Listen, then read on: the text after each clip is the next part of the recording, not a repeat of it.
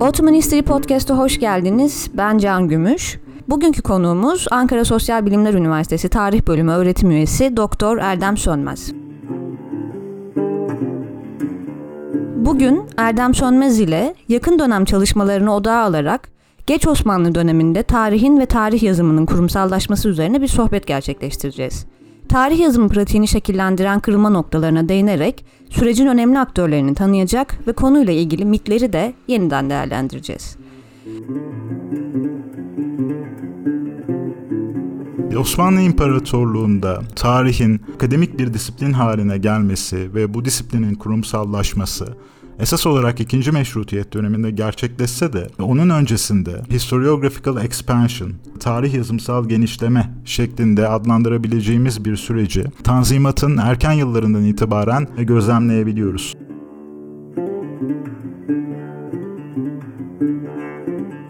Önemli ve çarpıcı bir vecizeyi hatırlayarak başlayabiliriz belki. Bu vecize Mustafa Kemal Atatürk'ün 1931 tarihli çok aşina olduğumuz tarih yazmak, tarih yapmak kadar mühimdir. Yazan yapana sadık kalmazsa değişmeyen hakikat insanlığı şaşırtacak bir mahiyet alır cümleleri. Çok açık ve net olarak sorayım. Erken Cumhuriyet döneminde Osmanlı tarihi tamamen göz ardı edilmiş midir? Ben de çok açık ve net olarak kısa bir cevap vereyim o zaman. Hayır. Biraz daha açsak iyi olacak belki.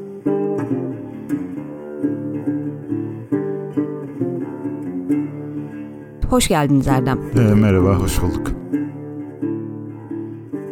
Erdem, dilerseniz Osmanlı Devleti'nde tarihin kurumsallaşması konusuyla başlayalım.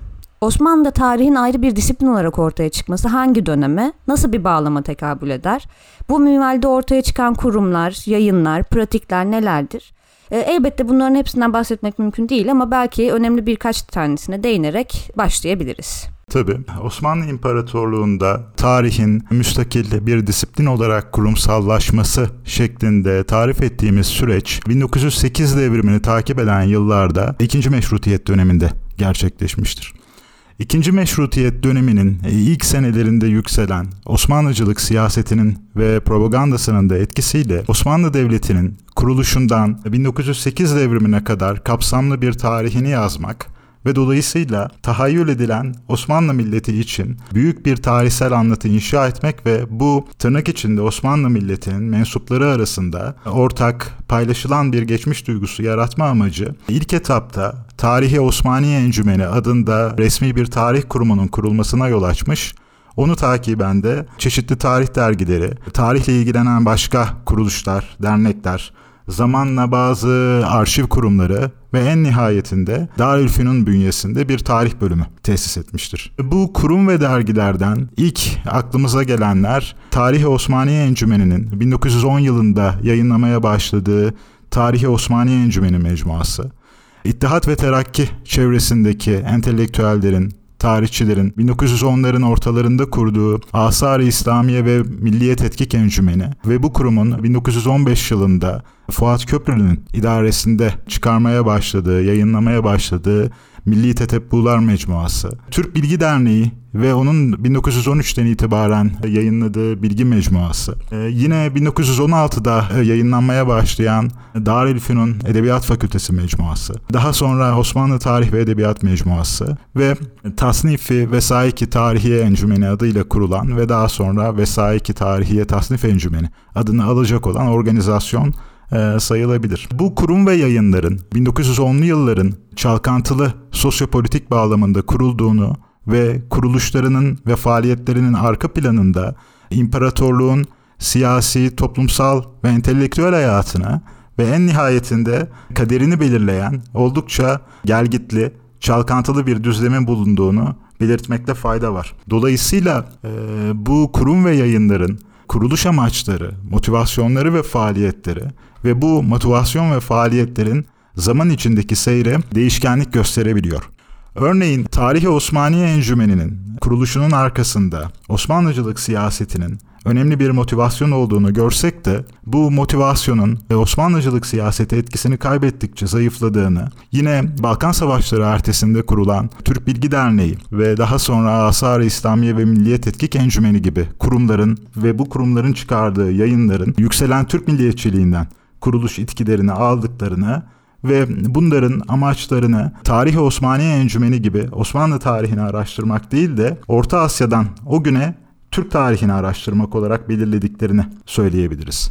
Kuruluş amaçları ister Osmanlı tarihini, ister Türk tarihini araştırmak olsun, bu kurumlar etrafında toplanan tarihçiler milli tarihlerini daha iyi araştırabilmek, daha iyi yazabilmek ve milli tarihlerinin tırnak içindeki büyüklüğünü daha ikna edici bir biçimde gösterebilmek için 2. Meşrutiyet döneminin başlarından itibaren çeşitli yollar arıyorlar. Bu arayış sürecinde Avrupalı meslektaşlarının, özellikle Fransız tarihçilerin, işte Gabriel Monod gibi, Charles Signebo gibi, Ernest Lewis gibi Fransız tarihçilerinin çalışmalarını, hem tarihsel çalışmalarını hem tarih metodolojisine ilişkin çalışmalarını yakından takip ediyorlar ve batılı meslektaşlarının kendi milli tarihlerini nasıl araştırıp yazdıklarını öğrenmeye ve anlamaya çalışıyorlar yoğun bir biçimde. Bu mesai sırasında ve neticesinde söz konusu amacın öncelikli yolunun tarihsel kaynakların eleştirel, sistematik tetkiki ve kullanımından geçtiğine giderek daha çok kabul ediyorlar.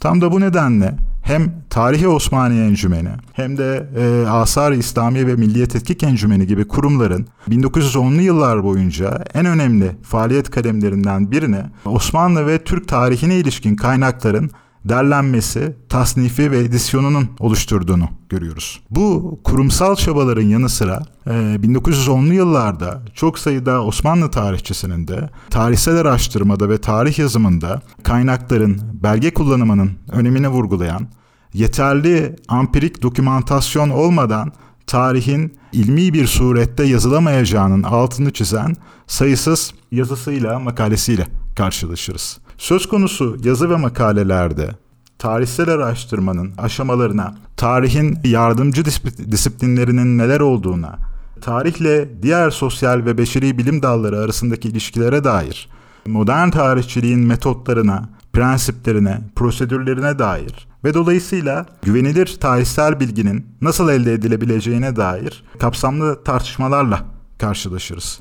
Tüm bu tartışmalar ve bu yıllarda yapılan tarihsel çalışmalar, ki bu çalışmalar giderek daha çok söz konusu tartışmalarda ifade edilen metodolojik kaygı ve prensiplere riayet edilerek yapılmış çalışmalar, geç Osmanlı tarihçiliğinde tarihsel bilgi üretimine ilişkin önemli bir anlayış değişikliğinin gerçekleştiğine, Osmanlı tarihçiliğinde kanıt temelli bir tarih yazımsal yönelimin 1910'lu yıllar ilerledikçe giderek norm haline geldiğine işaret eder. Öyle ki 1910'ların sonunda tarihin artık çoğu Osmanlı tarihçisi tarafından amacı geçmiş hakkında olgusal bilgiye ulaşmak ve bu geçmişi nasıl diyelim Ranke'nin deyişiyle gerçekte nasıl olduysa öyle yazmak olan ilmi bir faaliyet olarak tarif edildiğini görüyoruz.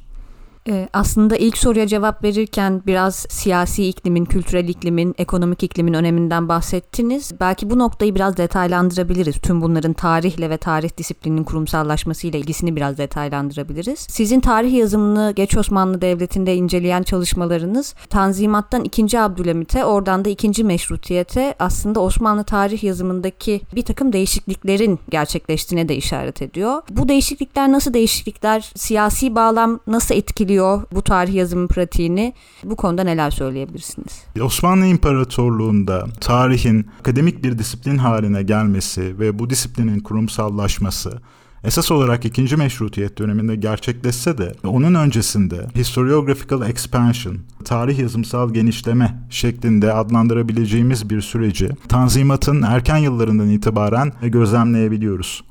Çok kabaca bu sürecin tarih derslerinin müfredata, okul programlarına dahil edilmesi, giderek daha çok sayıda tarih kitabının yayınlanması ve bir arşiv kurumunun teşkiline yönelik ilk adımların atılması şeklinde tezahür ettiğini bu gelişmeler üzerinden yaşandığını söylemek mümkün. Takriben 19. yüzyılın ortalarında başlayan bu gelişmeler ve dolayısıyla bu sürecin ortaya çıkışı, sizin de bahsettiğiniz gibi dönemin siyasal ve toplumsal dönüşümleriyle Osmanlı Devleti'nin, toplumunun ve Osmanlı İmparatorluğu'nda devlet-toplum ilişkilerinin dönüşümüyle yakından alakalı. Örneğin tarih derslerinin, spesifik olarak da Osmanlı tarihi derslerinin okul müfredatlarına eklenmesinin ki 1869 Maarif-i Umumiye Nizamnamesi ile birlikte Sıbyan mekteplerinden başlayarak eğitimin tüm kademelerinde tesis edilecek bu dersler. Büyük ölçüde 19. yüzyıl başlarından itibaren devlet-toplum ilişkilerinin daha doğrudan bir karakter alması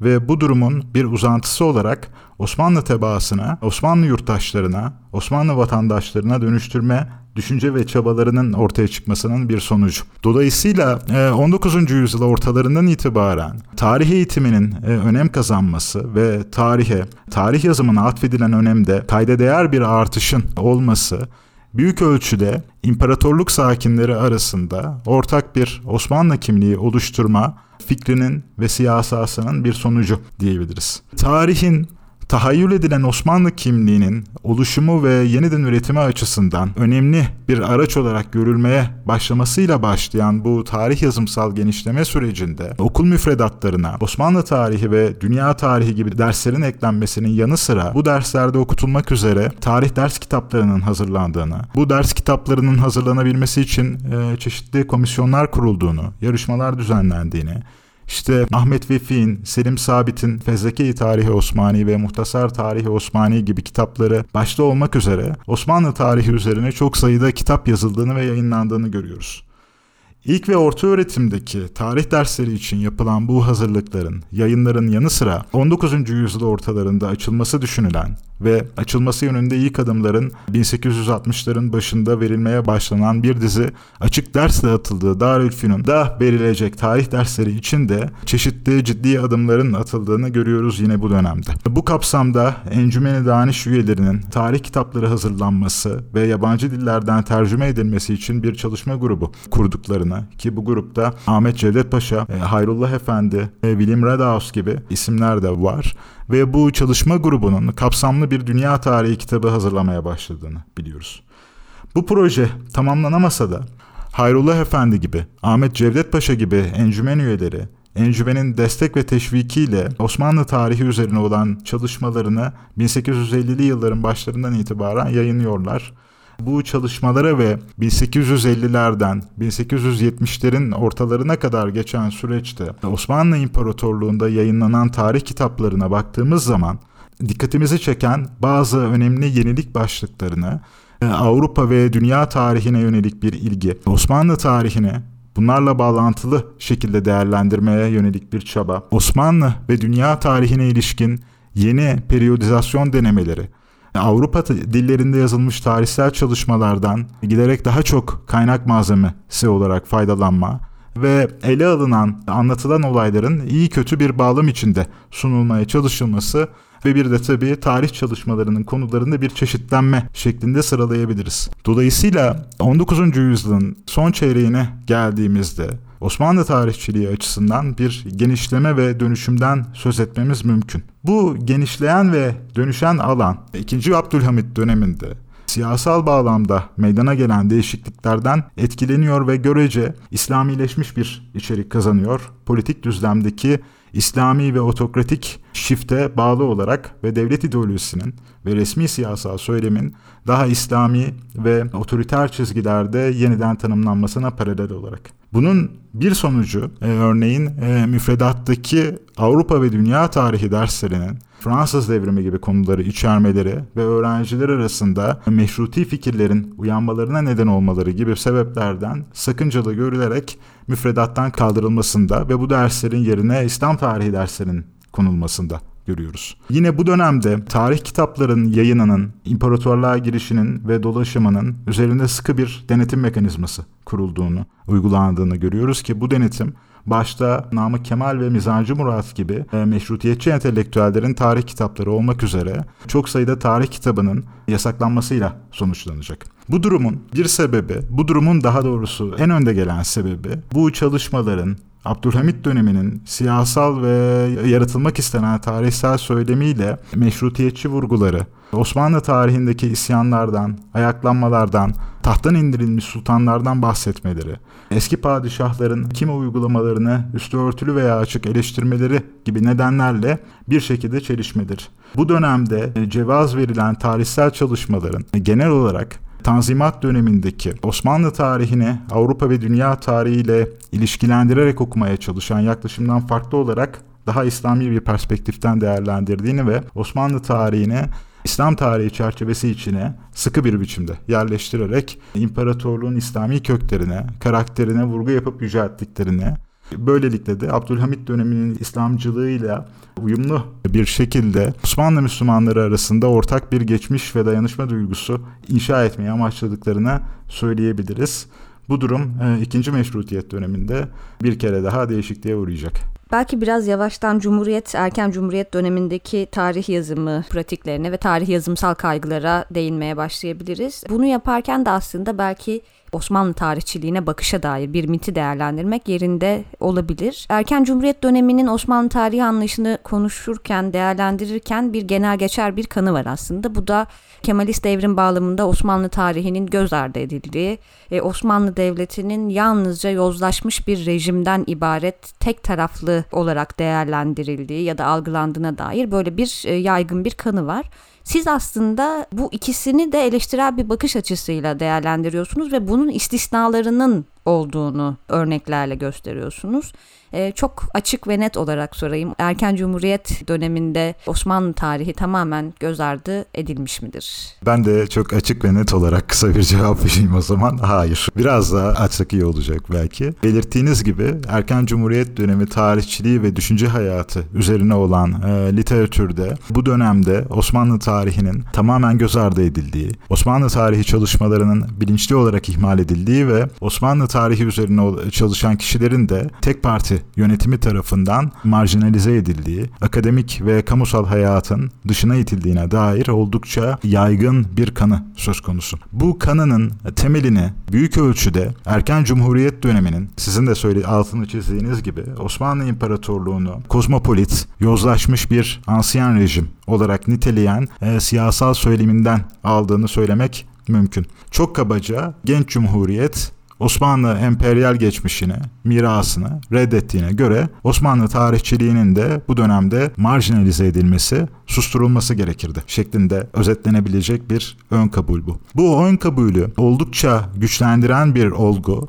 dönemin resmi tarih yazımsal ilgisinin Türk tarih tezinde de somutlandığı gibi öncelikli olarak Anadolu'daki tırnak içerisinde antik Türk medeniyetleri ve bu medeniyetlerin Orta Asya'daki kökleri üzerine yoğunlaşması. Şimdi bunun en önemli amacı da tahmin edilebileceği gibi Anadolu'nun en eski, en kadim, otokton sakinlerinin Yunanlar, Ermeniler ya da başka bir topluluk değil, Türkler olduğunu belgelemek ve dolayısıyla Anadolu'nun tarihsel olarak bir Türk yurdu olduğunu ispat etmek. Bu duruma bir de Ahmet Refik Altınay gibi bir Osmanlı tarihçisinin üniversite reformu sırasında üniversiteden tasfiye edilmesi ve Fuat Köprülü gibi isimlerin tek parti döneminde arka plana önemsiz, etkisiz pozisyonlara itildiğine ilişkin tezler eklenince söz konusu sav uzun yıllar boyunca oldukça yaygın kabul gördü. Aslında erken Cumhuriyet döneminde Osmanlı tarihçiliğinin marjinalize edildiğine ilişkin tezin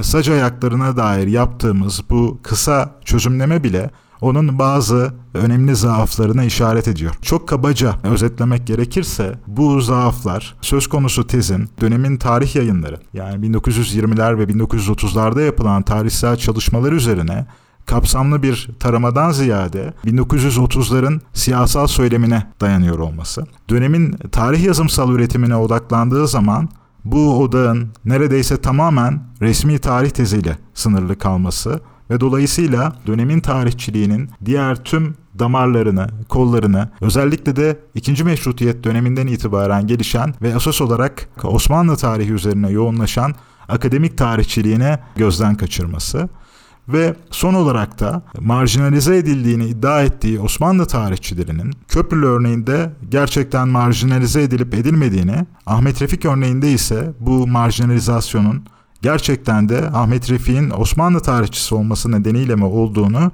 yeterince sınamıyor olması. Nitekim 1920'ler ve 1930'larda yayınlanan tarih ders kitaplarına, akademik ve popüler tarihsel çalışmalara, monograflara, yine bu yıllarda yayınlanan Türk Tarih Encümeni Mecmuası, Darülfünun Edebiyat Fakültesi Mecmuası, Türkiyat Mecmuası, Türk Hukuk ve İktisat Tarihi Mecmuası, Belleten, Dil ve Tarih Coğrafya Fakültesi dergisi gibi akademik ve başta halk evlerinin çıkardığı Ülkü ve Yeni Türk mecmuaları olmak üzere yarı popüler dergiler tarandığında Osmanlı tarihinin bu yayınlar içinde azımsanmayacak oldukça ciddi bir yer tuttuğunu görürüz. Osmanlı tarihine ilişkin söz konusu yayınların içeriğini incelediğimizde dönemin Osmanlı tarihçiliğinin, Osmanlı tarihini, ki bu Osmanlı tarihi 2. Meşrutiyet dönemi boyunca milliyetçi entelektüeller ve tarihçiler tarafından Türkleşmiş bir içerik ve ajandayla donatılmıştı ve dolayısıyla bu ajandayla uyumlu bir biçimde 1920'li ve 30'lu yıllarda dönemin Osmanlı tarihçileri tarafından Osmanlı tarihi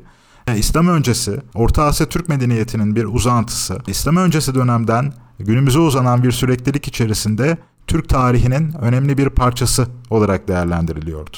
Ve bu tarihçiliğin belki de en başta gelen akademik motivasyonu Osmanlı ve Türk tarihine ilişkin dönemin oryantalist tezlerini, Selçuklu, Osmanlı siyasi ve toplumsal kurumlarını İslam öncesi köklere uzanan bir tarihsel kurumsal miras üzerine oturtarak yanıtlamaya çalışmak ve dolayısıyla Orta Asya Türk devlet ve toplumlarıyla Anadolu Türk devlet ve kurumları arasında kuvvetli bir ilişki kurmaktı ki bu da dönemin Osmanlı tarihçilerinin akademik mesaisinin ve gayretinin, Kemalistlerin Osmanlıların siyasi ve askeri başarılarını Türklüğe referansla açıklama çabalarıyla çok büyük oranda örtüşüyordu. Ve dolayısıyla dönemin Osmanlı tarihçileri pek de öyle unutulması gereken bir geçmiş üretmiyorlardı tek parti yönetimi açısından.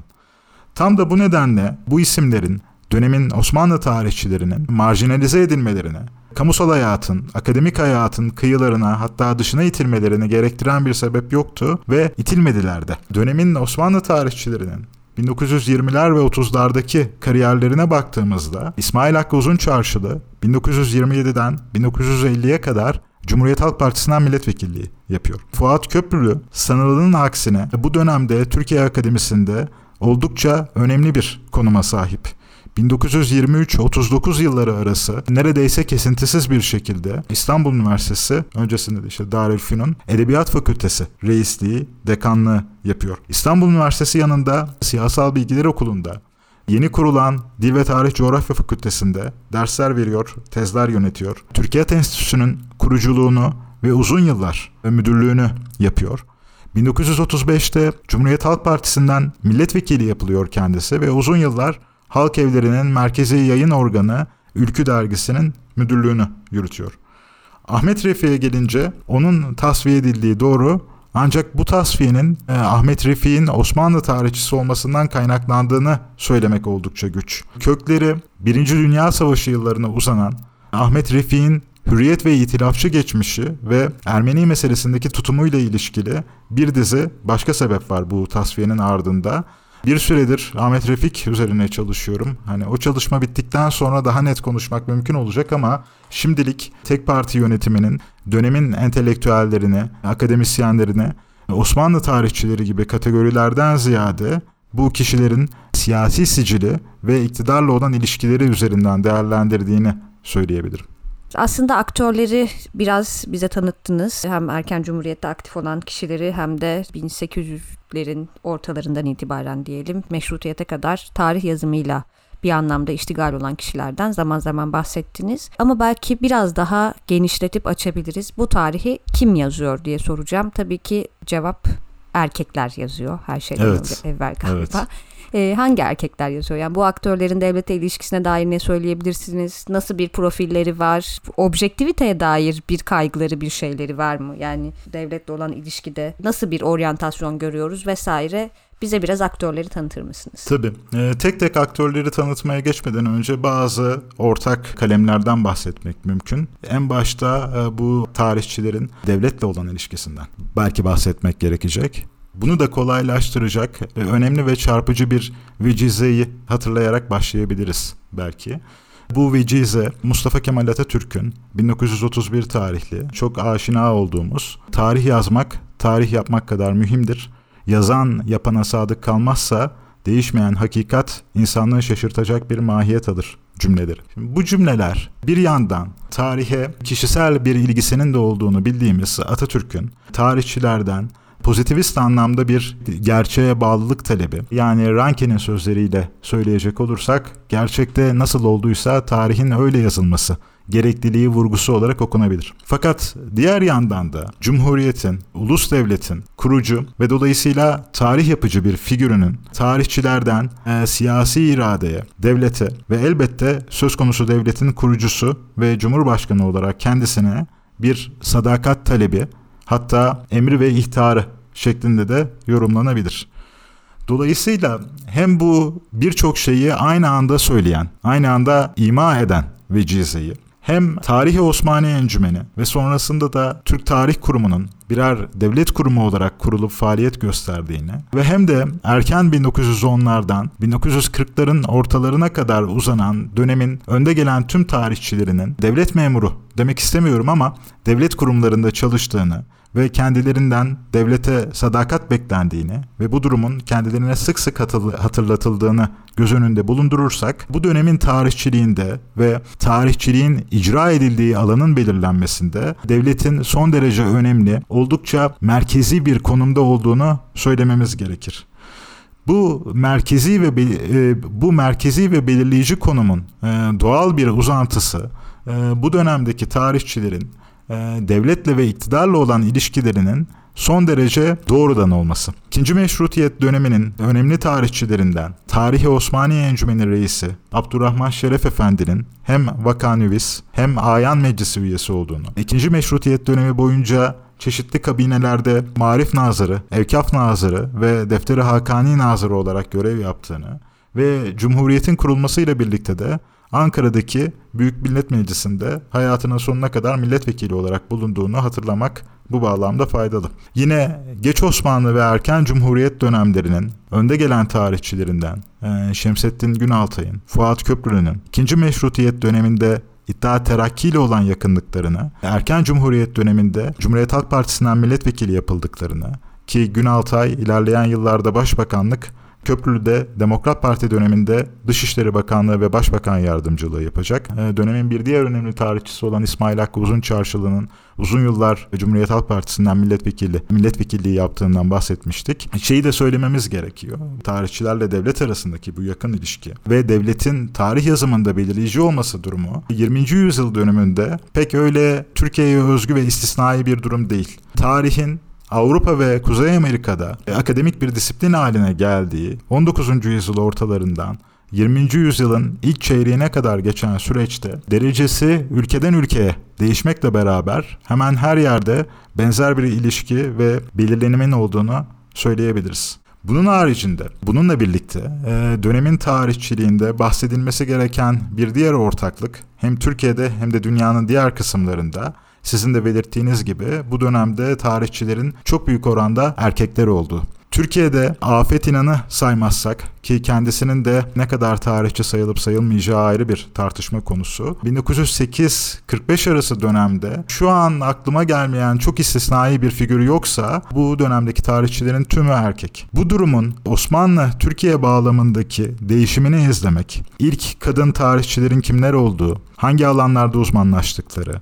bu alanlarda hangi konular üzerine çalıştıkları ve Türkiye tarihçiliğinde ve akademisinde kendilerine nasıl yer açtıklarının izini sürmek bence oldukça iyi bir çalışma konusu. Osmanlı-Türkiye bağlamındaki tarihçilere ilişkin söylenmesi gereken bir diğer şey, dönemin tarihçilerinin geç Osmanlı döneminde hemen tamamen, erken Cumhuriyet döneminde ise kısmen ayrıcalıklı ve avantajlı bir sosyoekonomik ve kültürel arka plandan geliyor olmaları. Tarih-i Osmaniye Encümeni üyelerinin biyografilerine baktığımızda bu isimlerin Mektebi Sultani, Mektebi Mülkiye ve Darülfünun gibi Osmanlı İmparatorluğu'nun önemli okullarına ya da Avrupa'daki çeşitli önemli yüksek okullara erişimi olan avantajlı toplumsal kesimlerden geldiklerini görüyoruz. Bu pattern 1930'ların sonuna kadar fazla değişmeden devam edecek.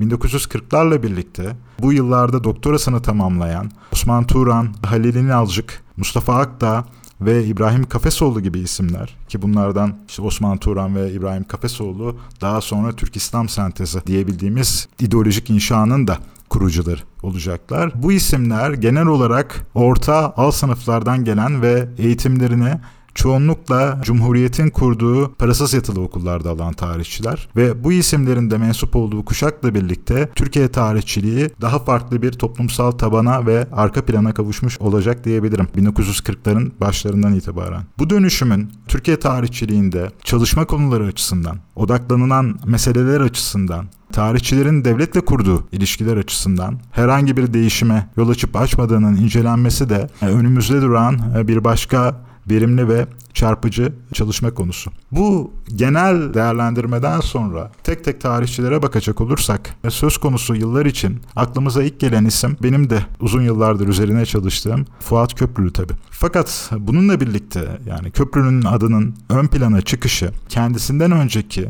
bir hatta belki iki kuşak tarihçiyi görmezden gelmeye neden olmamalı. Köprülü en nihayetinde iki önemli sürece, ki bu süreçler Türkiye'de tarihin akademik bir disiplin haline gelmesi, bu disiplinin kurumsallaşması ve akademik açıdan geçerli bir milli tarih anlatısının inşası süreçleri. Köprülü bu iki sürece çok önemli katkılarda bulunmuş. Bu iki süreci kendi tarihçiliği nezdinde nasıl diyelim tekemmül ettirmiş bir isim. Böyle olmakla beraber bu iki önemli sürece Köprülü'den önce ve Köprülü ile birlikte katkıda bulunmuş çok sayıda başka tarihçi de var. Abdurrahman Şeref, Ahmet Refik Altınay, Necip Asım, Mehmet Arif, Ali Emiri, Şemsettin Günaltay, Mükremin Halil İnanç, Zeki Velidi Togan, İsmail Hakkı Uzunçarşılı ve kısmen Yusuf Akçura bu tarihçilerden ilk aklımıza gelenler. Bu isimlerin biyografileri ve tarihçilikleri üzerine de Yusuf Akçura'yı dışarıda tutarak söyleyecek olursak pek bir çalışma olmadığını söyleyelim geçerken. Oysa dönemin hem tarihçiliğini anlamak açısından hem entelektüel hayatını, düşünce tarihini anlamak açısından ve hem de bu tarihçiler üzerinden devlet entelektüel ilişkilerini anlamak açısından oldukça verimli olabilir bu isimler üzerine yapılacak çalışmalar.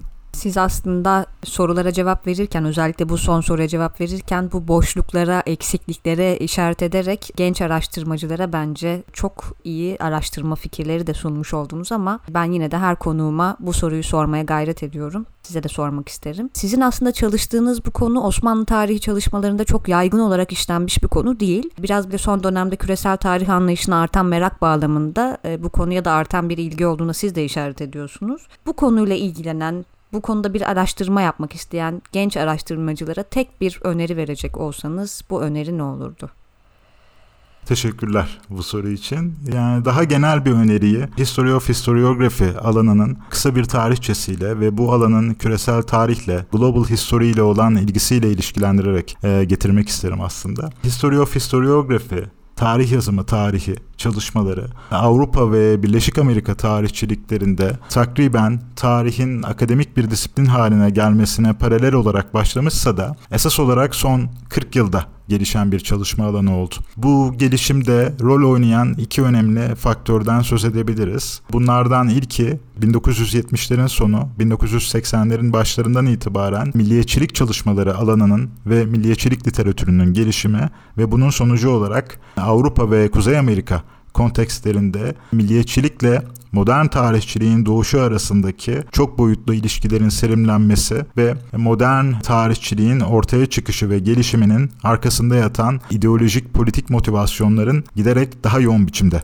ortaya çıkarılması. Bu durum neticesinde 1980'lerin başlarından 2000'li yılların ortalarına kadar geçen süreçte tarih yazımı Avrupa ve Amerika tarihçiliklerinde giderek daha yerleşik, daha established bir alan, saha olsa da bu alanın odağı esas olarak Batı Avrupa ve Kuzey Amerika bağlamlarıyla sınırlı kaldı 2000'li yılların ortalarına kadar. Bu tarihlerde sizin de ifade ettiğiniz gibi Global History'ye ve onu takiben Global Intellectual History'ye giderek artan bir ilginin gelişmesiyle beraber History of Historiography çalışmalarının da odağı ve kapsamı ciddi şekilde genişlemeye başladı. Hem spesifik olarak çeşitli batı dışı bağlamlardaki tarih yazımının, tarihçiliklerin evrimini analiz eden çalışmalar hem de bu örnekleri karşılaştırmalı bir perspektifle ele alan daha makro düzeydeki çalışmalar son 10-15 senede giderek daha fazla yapılmaya başlandı.